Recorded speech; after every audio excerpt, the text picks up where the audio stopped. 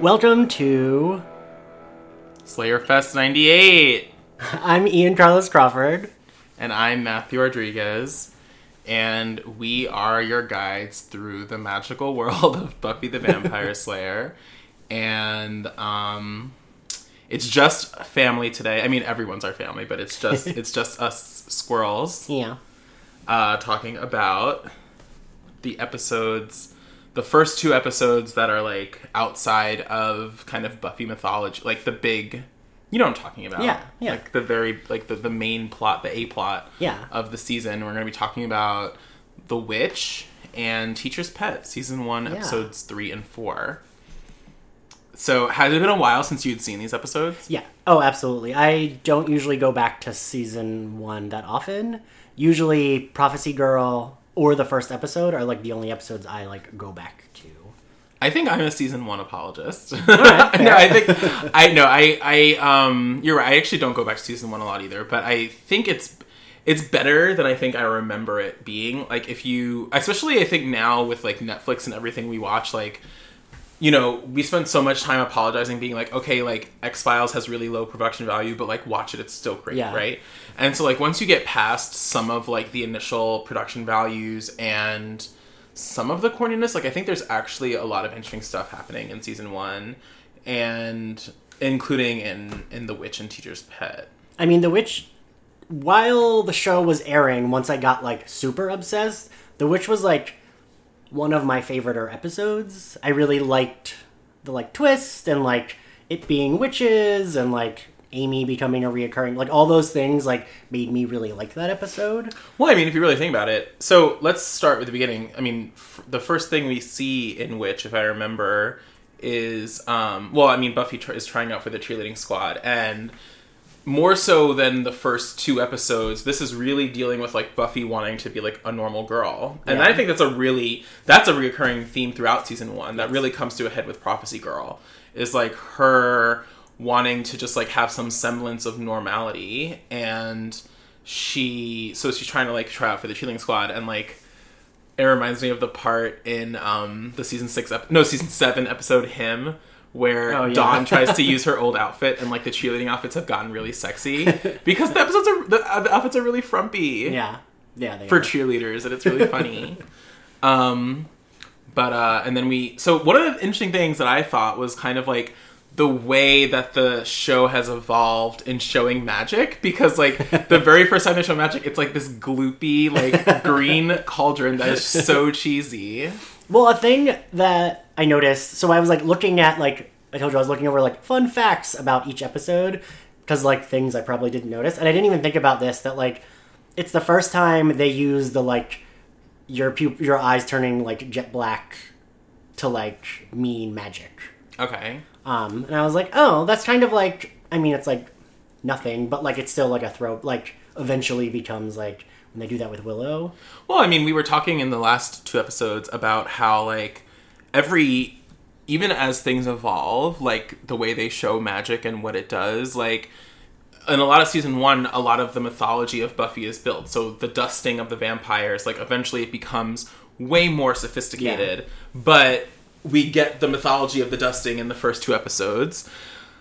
We get the mythology, I guess, of like Joss is just showing like what the rules are in his world, and we get the eyes changing for magic.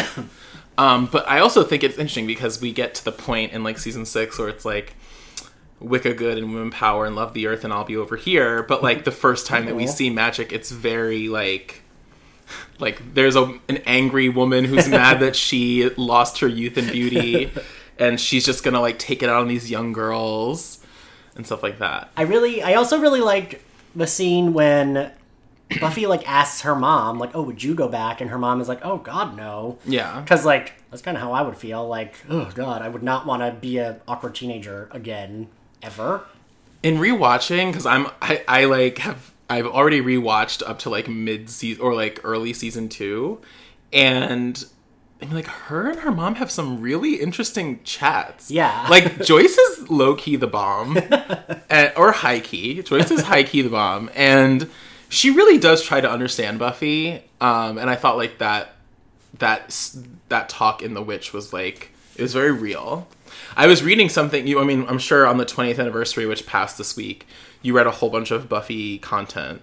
And did you see, like, Christine Sullivan was part of the Hollywood Reporter Roundtable? Oh, don't worry. That made me cry when I read And it. she talked about playing a single mom. Yeah. Which, like, is an aspect I didn't even think about as Yeah. much, I guess. I mean, I was raised by a single mother. And so when I read it, I had a lot of emotional resonance. And I guess it wasn't something that when I go back and think on Buffy that I think about Joyce as a single mother. But it made so much sense. It was so powerful. Well, also because it's a TV show, they don't quite present as, like, there's any, like, you don't think about it because they don't present it because the house seems really big. Like, they present as a wealthy family, but they're not supposed to be more, like, I guess middle class. Well, right? I mean, there was a moment in Prophecy Girl where Joyce gets Buffy the dress, and Buffy's like, "Can we afford this?" Yeah. And I was really shocked with that because, like, as a 16-year-old, like, I guess you are kind of keen on your parents' finances, not in any in-depth way, but, like, I guess at that point you know, I guess, yeah, what SES bracket you're in, and for all intents and purposes, like, her mom is a gallery owner. Like, how much money does she make? And the dad's, like, non-existent. Yeah. So yeah. So, okay, so yeah, we have the magic, and we have a really great conversation with Buffy and her mom. And, I mean, so another thing that Joss is setting up is, like, every episode, I feel like, in the first season sets up the whole thing of, like, every episode is going to be a metaphor about high school, and just, like, the competitiveness of the cheerleading. So, I always think about this whenever someone mentions the metaphor. Like, watching it when I was in high school, it never occurred to me that it was ever, like, a metaphor. Like, of course, now I know that. But, like, watching it, that never, like, crossed my mind at all until, like, I think when I was, like, 19 or 20. I'm not sure how old I was when, like, season 6 or 7 aired. And I was like, oh, right. Like, all of that was, like, a metaphor for high school. Not just, like, oh, she's in high school and also there are monsters that are, like, demons. I was 14 when season 7 aired. You're just so cute.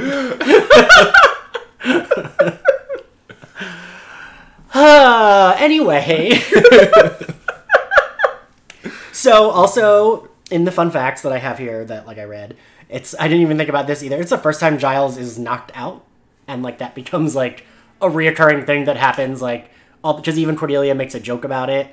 And is it Gingerbread in season 3? And she's like, one of these days you're gonna wake up in a coma. And he's like, wake up in a... Oh, never mind. That's, like, my favorite. I've never seen... I've never seen Gingerbread. I was What is about to be that? upset with you. No, I haven't seen Gingerbread in a long time, so I don't remember. I think it's that episode. Because she has to go get help because everyone else has been captured. And she's, like, the only one left. And then she finds Giles unconscious at Buddy's house. We have to have an episode where we just go through all of the top 20 lists that came out this week with the anniversary because there were so many controversial ones. And I also think that there are a lot of overreactions. Like when I posted mine, it was not supposed to be a best of or a ranking. I mean, it was a best of, but it wasn't like the definitive one as opposed to the definitive big bad ranking that I did. But I feel like I got so much pushback, and I was like, all I said was like, these are 23 great episodes, like, and Buffy has more than 23 great episodes. Like, a lot of people like Amends. I don't like Amends, but, you know. Yeah. But I also tried to do it in a way that I felt like I was being objective and not being like, well, anyway, we can get to it another time. Well, but like, for me, yeah, like, one of my friends, it was funny, his husband messaged me and was like, you put Hush at the top of your list, that's, like, predictable, mine would be Chosen, and I was like, you know what, I think that's a fair choice, because I do. I think Chosen's, like, really good. I don't think Chosen would be at the top of anyone's best of list. That's ridiculous. I think it's a really good episode, but also... It is, but not the top. I said to him, which I felt like was, like, the most lame thing for me to say, and I feel like he thought I was bullshitting, but I really wasn't. Like, I love the show so much that for me, I accept almost any ranking of, like, episodes, because there's not... I saw a lot of people on Twitter saying that they really hate... oh my God, Where the Wild Things Are, or was it Wild Things? I forget. Where the Season Wild 4. Things Are? Yeah. And, like, for me, I'm like, oh no, that's like a fun standalone episode. Like, yeah, I like Where the Wild Things Are. I also don't even hate Be or Bad. Like, I could watch Be or Bad and be like, okay, fine. Like, yeah, like it's just a like, weird episode, but, you know, Sarah Michelle Gellar is to act like a cave person, and, like, like, Parker gets hit on the head. Yeah, and, like, that feels good. The only episode that I would say, the only 2 episodes I don't like are Double Meat Palace and maybe Killed to Death. Or Killed by Death. First of all, I love Killed by Death, so you can go over there. The only episode I can actually say I don't like, and I forgot the title of it, though, is the season 6 Dead Things. The season 6 episode Dead Things, where Warren kills that woman. I also think, I just think that episode's boring, as much as it's about killing some girl. Like, okay. I just think it's boring. That's fair. So, I actually don't, and I can see Double Meat Palace being a bit much. For me, it's like, but it's the penis not monster. That funny and really bleak. And I'm like, I need, like, we can have bleak, but also some funny, but, like, and the penis monster. It's a penis monster. I watched a movie and she was in it, and I can't remember what it was. She's like one of those older character actresses that's in a lot. Yeah. We'll get to I'm that. getting off topic, I know. But anyway, let's get back to The Witch.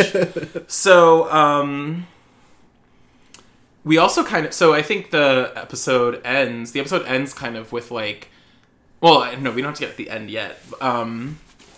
Cordelia, it's one of those things, so I said the other day when we were talking about Cordelia and how I still feel like the show doesn't know what to do with her in season 1, whereas she actually gets a lot to do in season 2. Yeah. In season 1, there's still, like, that whole thing of, like, her going blind and stuff like that. Like, I felt like that could have been any student, and they're just like, well, we need it to be Cordelia because we're paying her as a series regular. I thought about you saying that when I saw that. Yeah. I was like, oh, this is what Matthew was talking about. Yeah, because they just don't have anything yet for her to do. So, you know, she gets into that car accident, and Buffy saves her.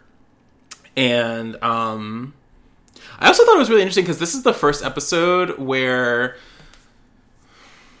like, one of the things that the show actually really does really well in season 1 is try to show you how smart Buffy is. Yeah. Like, Buffy may not be academically smart. Like, you know, they show her GPA on the screen, and, like, I think there's supposed to be implications that she's not the best student, or not. Yeah, I mean, there's implications that she's not really a great student. Yeah. But, like, this episode, I think, besides, like, so in the first 2 episodes, it was really about, like, Giles reading prophecies and telling her where to go, which is actually her, like, trying to solve a mystery.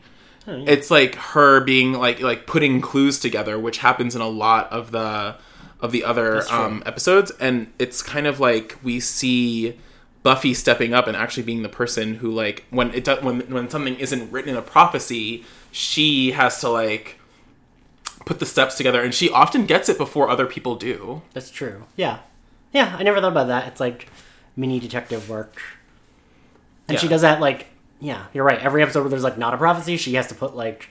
I mean, we're talking about Teacher's Pet, too. In Teacher's Pet, she does the same thing. She sees that really badass vamp get spooked by the French teacher. Yeah.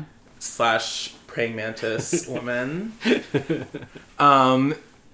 the thing I love about that is that, like, in the first season, they really don't name the demons. And all the demons are kind of, like, just, like, too literal. Like, none of them are like, oh, this is a Savalti demon, this is what it does. It's just like, oh no, she's a giant praying mantis, and she also happens to teach science about praying mantises. Like, it's a little on the nose, but yeah, no, she definitely, like, puts the mystery together, and she gets the bat sonar and, like, all that stuff. It's really, like, she's really astute. Yeah. And, like, also they do the, like, well, never mind, we'll get to that. I was gonna say also the teacher dies, but that's Teacher's Pet. So The Witch, yes. Also, The Witch has, like, that weird ending where they don't know where the mom went. Like, I think that, like, for me, that ending, like, I really liked it. Like, they're like, oh, like, I forget what the last lines are, but they mention it, and then they're just like, oh, wonder where she is, and they show the eyes and the statue. Right. I always wished in season 7 they would have had a callback to that, because The Witch is one of my, like... Well, and, like, as the school is being destroyed, she's just like, well, I guess I'm going to be underground forever now. Well, one of the interesting things about both the ending of The Witch and Teacher's Pet is that season 1, you know, Joss is still playing by a lot of TV rules, and he's keeping so many things open because at the end of Teacher's Pet, you also see, like, the eggs, like, horror too, yeah, in the closet, supposedly the ones that were, like, what's the word? Fertilized by the teacher. What are words? I really don't know. couldn't think of the word fertilized. I wanted to say like spermed up. Or I was going to something. say hatched. I don't know. But yeah, so they both have the kind of like hokey, like, oh, is the evil really vanquished Yeah. ending? I feel that's one of the things I really like, because they do a lot of that in season 7 where they do like callbacks to the first few seasons, and I really always wish that they would like had done like specific callbacks like that, like not even like a praying mantis episode, just like maybe they find like while Buffy's doing some other shit, she's like, oh, those are some praying mantises, like what the fuck. Yeah, but it's like, oh right, Natalie French, like something like that. Well, like, maybe they were maybe the eggs were destroyed when the mayor was when there were explosions. Who knows? That's true. So okay, is there anything? I mean, we can also talk about Teacher's Pet, because I actually think there's a lot of interesting things happening in Teacher's Pet. Ian doesn't think there's a lot of interesting things happening in Teacher's Pet, however. He doesn't. But I came with notes. Oh. No, because I think Teacher's Pet opens so interestingly. We were talking the other week about, like, season 1 is actually a Xander-heavy season. Xander gets a lot of time, way more than Willow. I think the show understands how interesting Willow is in season 2. Yes. But in season 1, they really think Xander is going to be someone more than like some construction worker who loses his eye. And I think in season 1 also they try to like, they want you to like Xander, and like they're also trying to appeal to like the straight male nerds, I guess, by having. Well, I guess like, maybe Xander also heavy. they're trying to have. I mean, maybe they're appealing to the teen girls who watched the show and maybe thought Xander was hot. I mean, he did say that in the Hollywood Reporter interview, but I don't know about that. Well, I've been seeing someone on Twitter this week just like railing against Xander, like rewatching it from the beginning. You've seen it? And like saying so many things about Xander. I'm like, I don't think that he was that terrible. Like, he's not like someone like Chandler on Friends, who is like the epitome of every terrible thing. They're also 16. Oh yeah, that's the whole thing. Is like, he's just like, I mean, 16-year-old boys are stupid, and Like, and Xander sure we would have is been problematic if we were like. Oh yeah, you know. I was hella problematic like 5 days ago. I feel like I feel like I still am at 34. So like, I can like accept that they all love each other, but all of them for me have flaws, and that's what makes it. Like, that's why I love them, because like they have flaws, and we know about their flaws.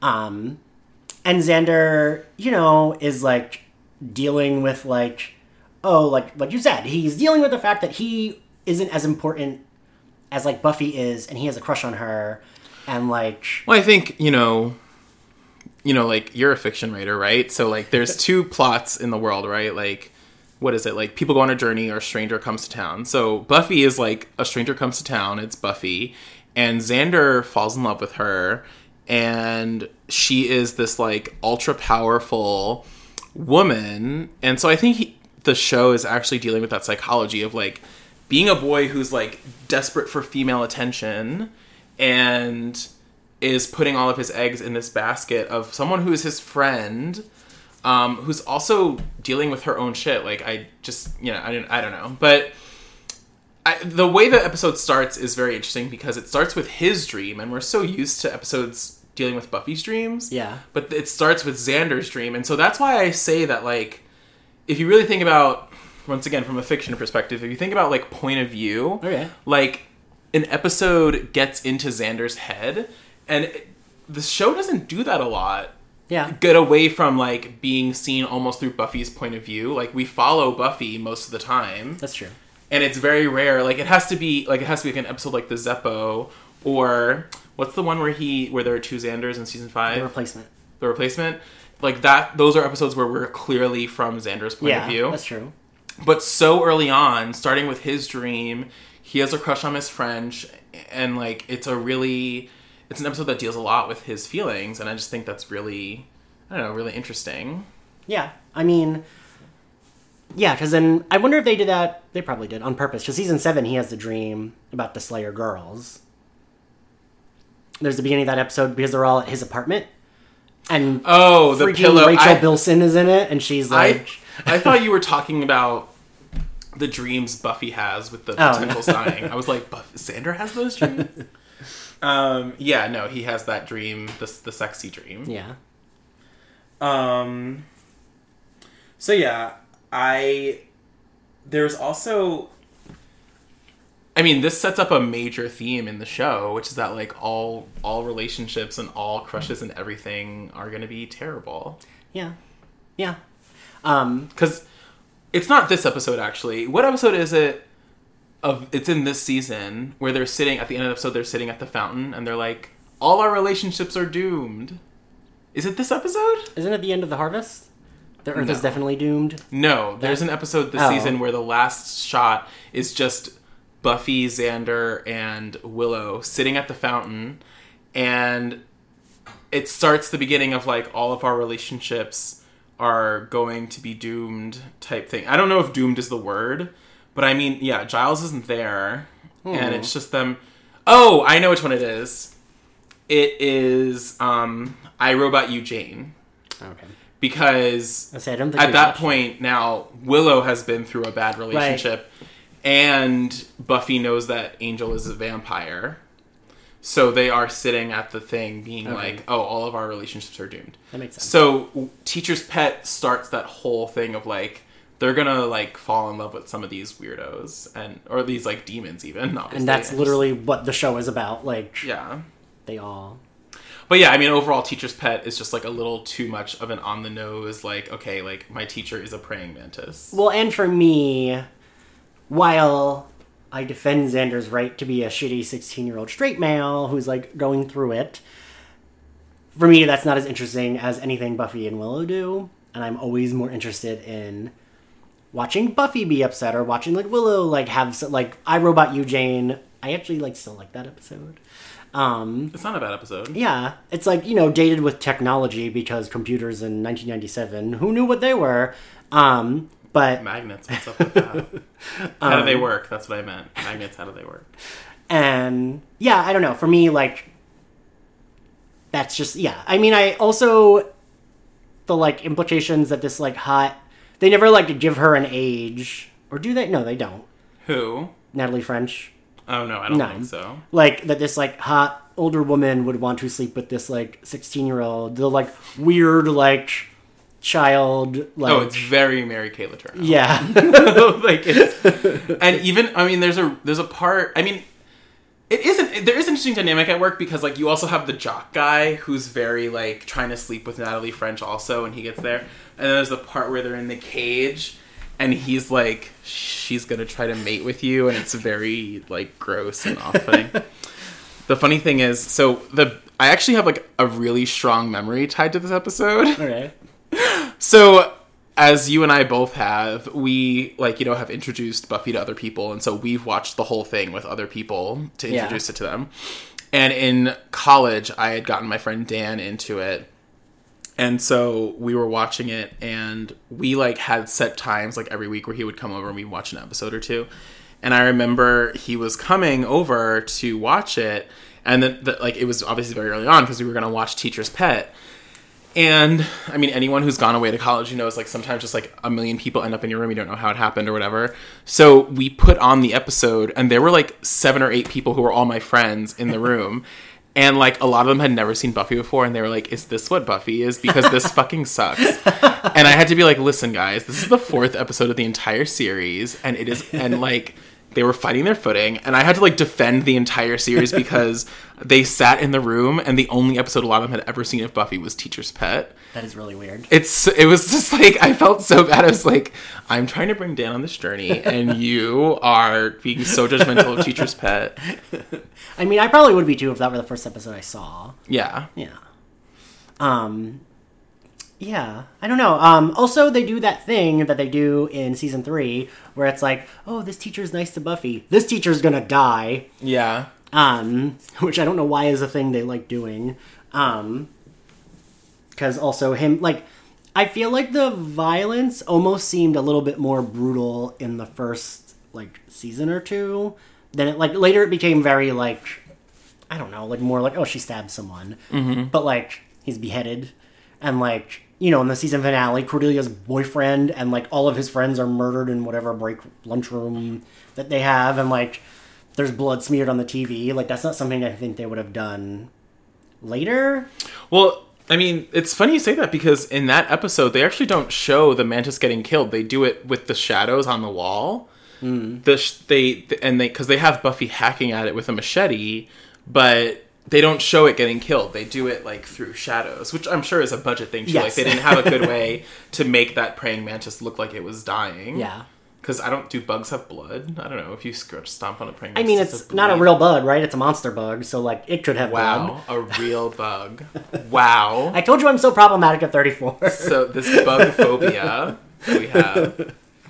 But like, right, they could have been like, oh, green goo's coming out of it, and I would have Right. accepted that. Like, oh, totally. Sure. The same goo that was in the cauldron Yeah. at the beginning of The Witch. It's the same goo. Also, I almost wish that we had seen, this is going back to The Witch, but I wish we had seen, I forget the guy's name. I want to say he's in, like, Rilo Kiley. I meant to look this up.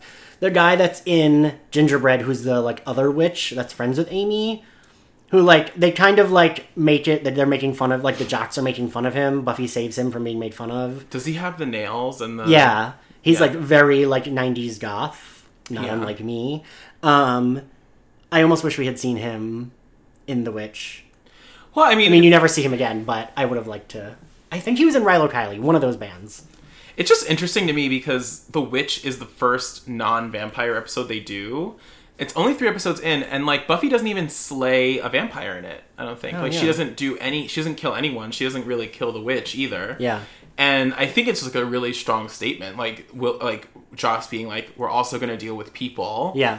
Because Buffy never kills anyone except, I think, till season 5, where she kills those guys on the horses who are The trying Knights to... of Byzantium or whatever. The Knights of Byzantium, yeah.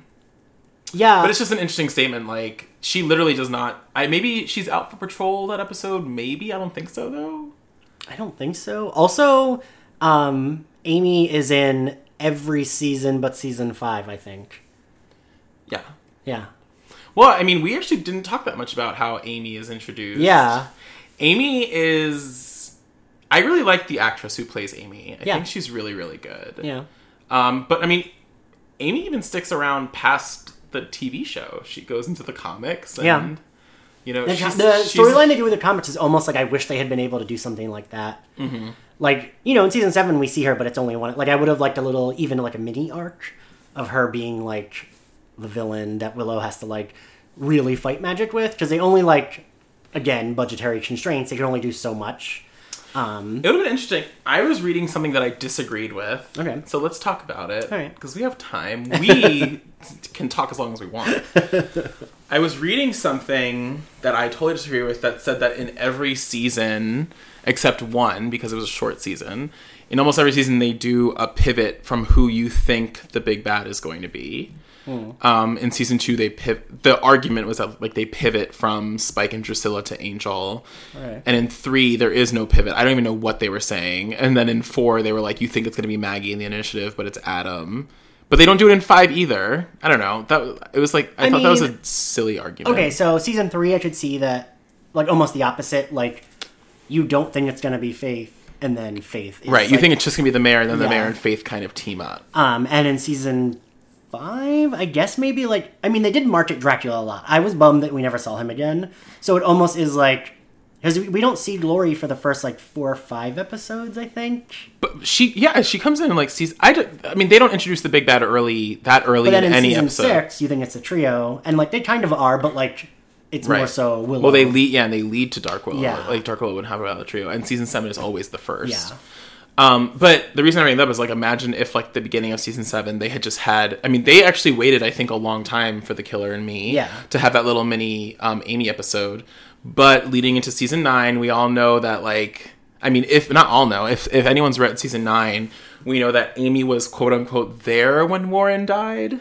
Yeah. And like saved him. That's what they're trying to say in the comic books, that like she saved him from actually dying. Like she got there the moment that he would have died. Kind It's of season like 8, isn't it? Season 8. Sorry, season 8. Yeah. And it's kind of like how Buffy died at the end of season 1, but someone was there to save her. Yeah. So someone was there to save Warren right before he died, and they team up and like they're the big bads. But imagine like if Amy knew what happened to Willow and like had, I don't know, like while she was gone in rehab, tried to like do some shady shit to be like the most powerful witch in Sunnydale or something. Yeah. And like, I think that would have been like kind of cool.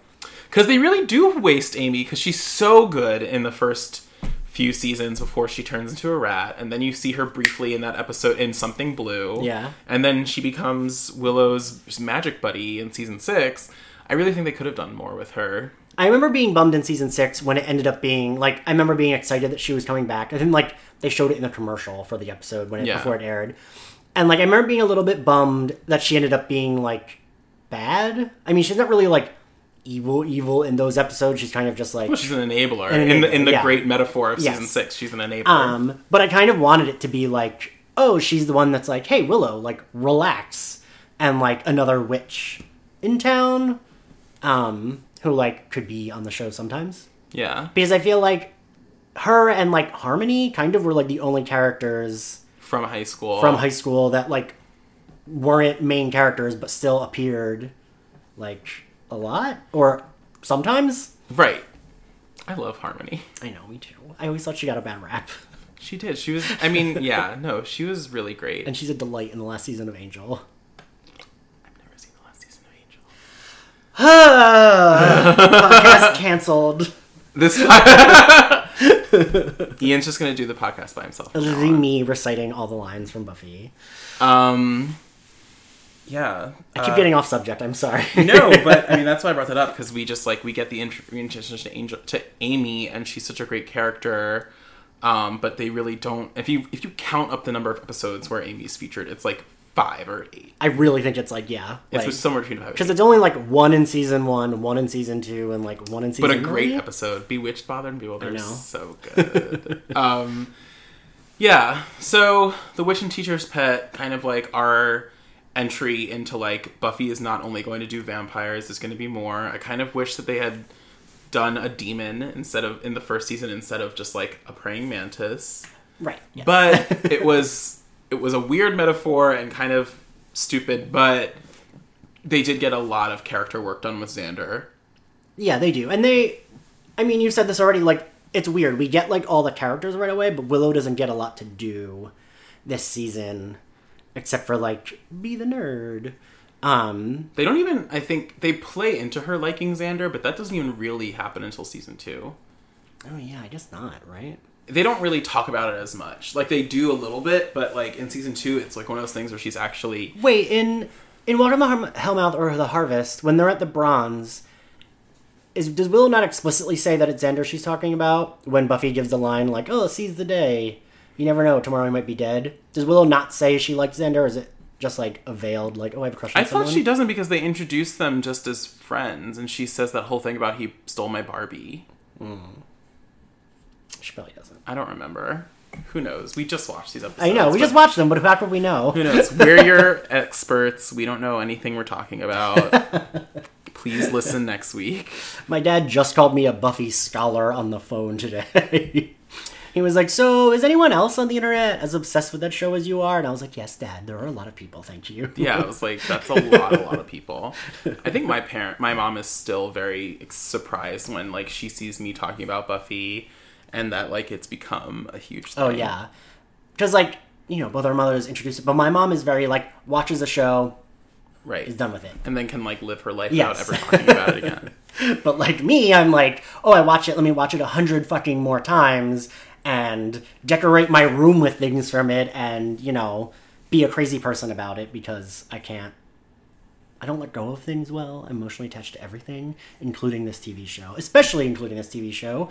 In fact, this week, both my boyfriend and my ex-boyfriend said separately to me, oh, I know, Buffy comes first. Wow. Me. Wow. You heard it here, folks. I was like, well, at least I'm consistent. Given that I don't have boyfriends and ex-boyfriends, I think Buffy does come first for me. And I don't have to feel bad about it. I mean, I don't feel bad about it. Hashtag single. And so, okay, let's end on this note. Let's end this mini debate. Okay. It's something we can come back to a bunch of times. Someone once said to me, and I think that it was when we were talking about Witch and Teacher's Pet, that they were talking about if Buffy were made today, let's imagine that Buffy was going to be on AMC or Showtime or HBO or something, and they were able to get more gory or whatever, or more sexy or whatever. and they were only doing like 10 to 13 episode seasons, which season 1 is 12 episodes or whatever, but they were just doing, let's say it wasn't a mid-season replacement or whatever. What would you think about a Buffy that didn't have one-off episodes and just dealt with the major arcs? See, I don't know. I think the one-off episodes work really... Like, of course there are... Like, even some of my favorite shows, like Lost and Veronica Mars, the one-off episodes don't always work. Right. But for me, in Buffy, they almost always work. And I would think, like, like Jessica Jones, which is, like, one of the few, like, more modern shows that I'm like, oh, this is a favorite of mine. Mm-hmm. Because it's also, like, basically a face show. Jessica Jones, for me, like, was missing a few more standalone episodes. Like, I think there's only one where she takes a case and it ends up being people who just, like, hate superheroes or whatever and blame them for stuff. And I actually was like, oh, I wish there had been a few more of those. Like, I would have liked an episode where she takes a straight-up case that's just, like, kind of just, like, she has to be a private investigator, because we don't really get enough of that. Yeah. So for me, I really like having a standalone episode. I think that a shorter season shows still benefit from it, but I do like the standalone episode. Well, it's so funny because one of my main arguments in this kind of debate is that, first of all, I see a lot of shows on HBO, Showtime, blah, blah, blah, that are 12 or 13 episodes, and they don't know how to make episodes. It really looks like they made a 13-hour movie that they just sliced. Yeah. And the episodes don't really make sense as standalone units anyway. And even with that, they can sometimes drag. Yeah. Like, I watched all of Westworld, and I really liked it, but, like... Yeah, I mean, it doesn't even come down to how many episodes there are. If you don't know how to do story, then you don't know how to do story. Yeah, that's true. And Joss Whedon knows how to do story, and that's the thing about his standalone episodes, as opposed to Charmed or another show like that, where, like... Don't make people mad. I know.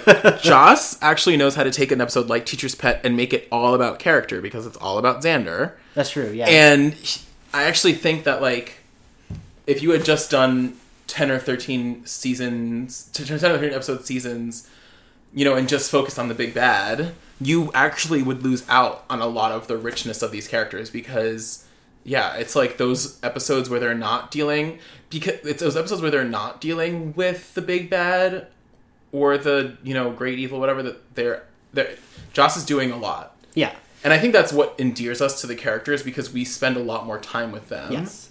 Like, actually, yeah. So to bring up Westworld again, like, for me, because it was only, I think it was only 10, maybe 12, it was like, you really just care about what's going on. Right. And so I don't know, I think that I like to care about the characters more. But both. I like to care about the plot and the characters.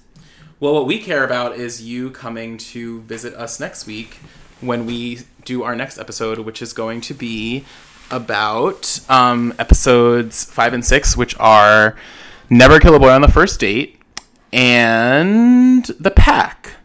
So, it's time for us to sign off, and make sure to listen next week. Make sure to follow me on Twitter. My name is Matthew Rodriguez, at Matthew Rodriguez. And you can also follow Ian Carlos Crawford on Twitter, at Ian X Carlos. Thank you so much for listening, and next week we'll be back with another Slayer Fest 98. Bye.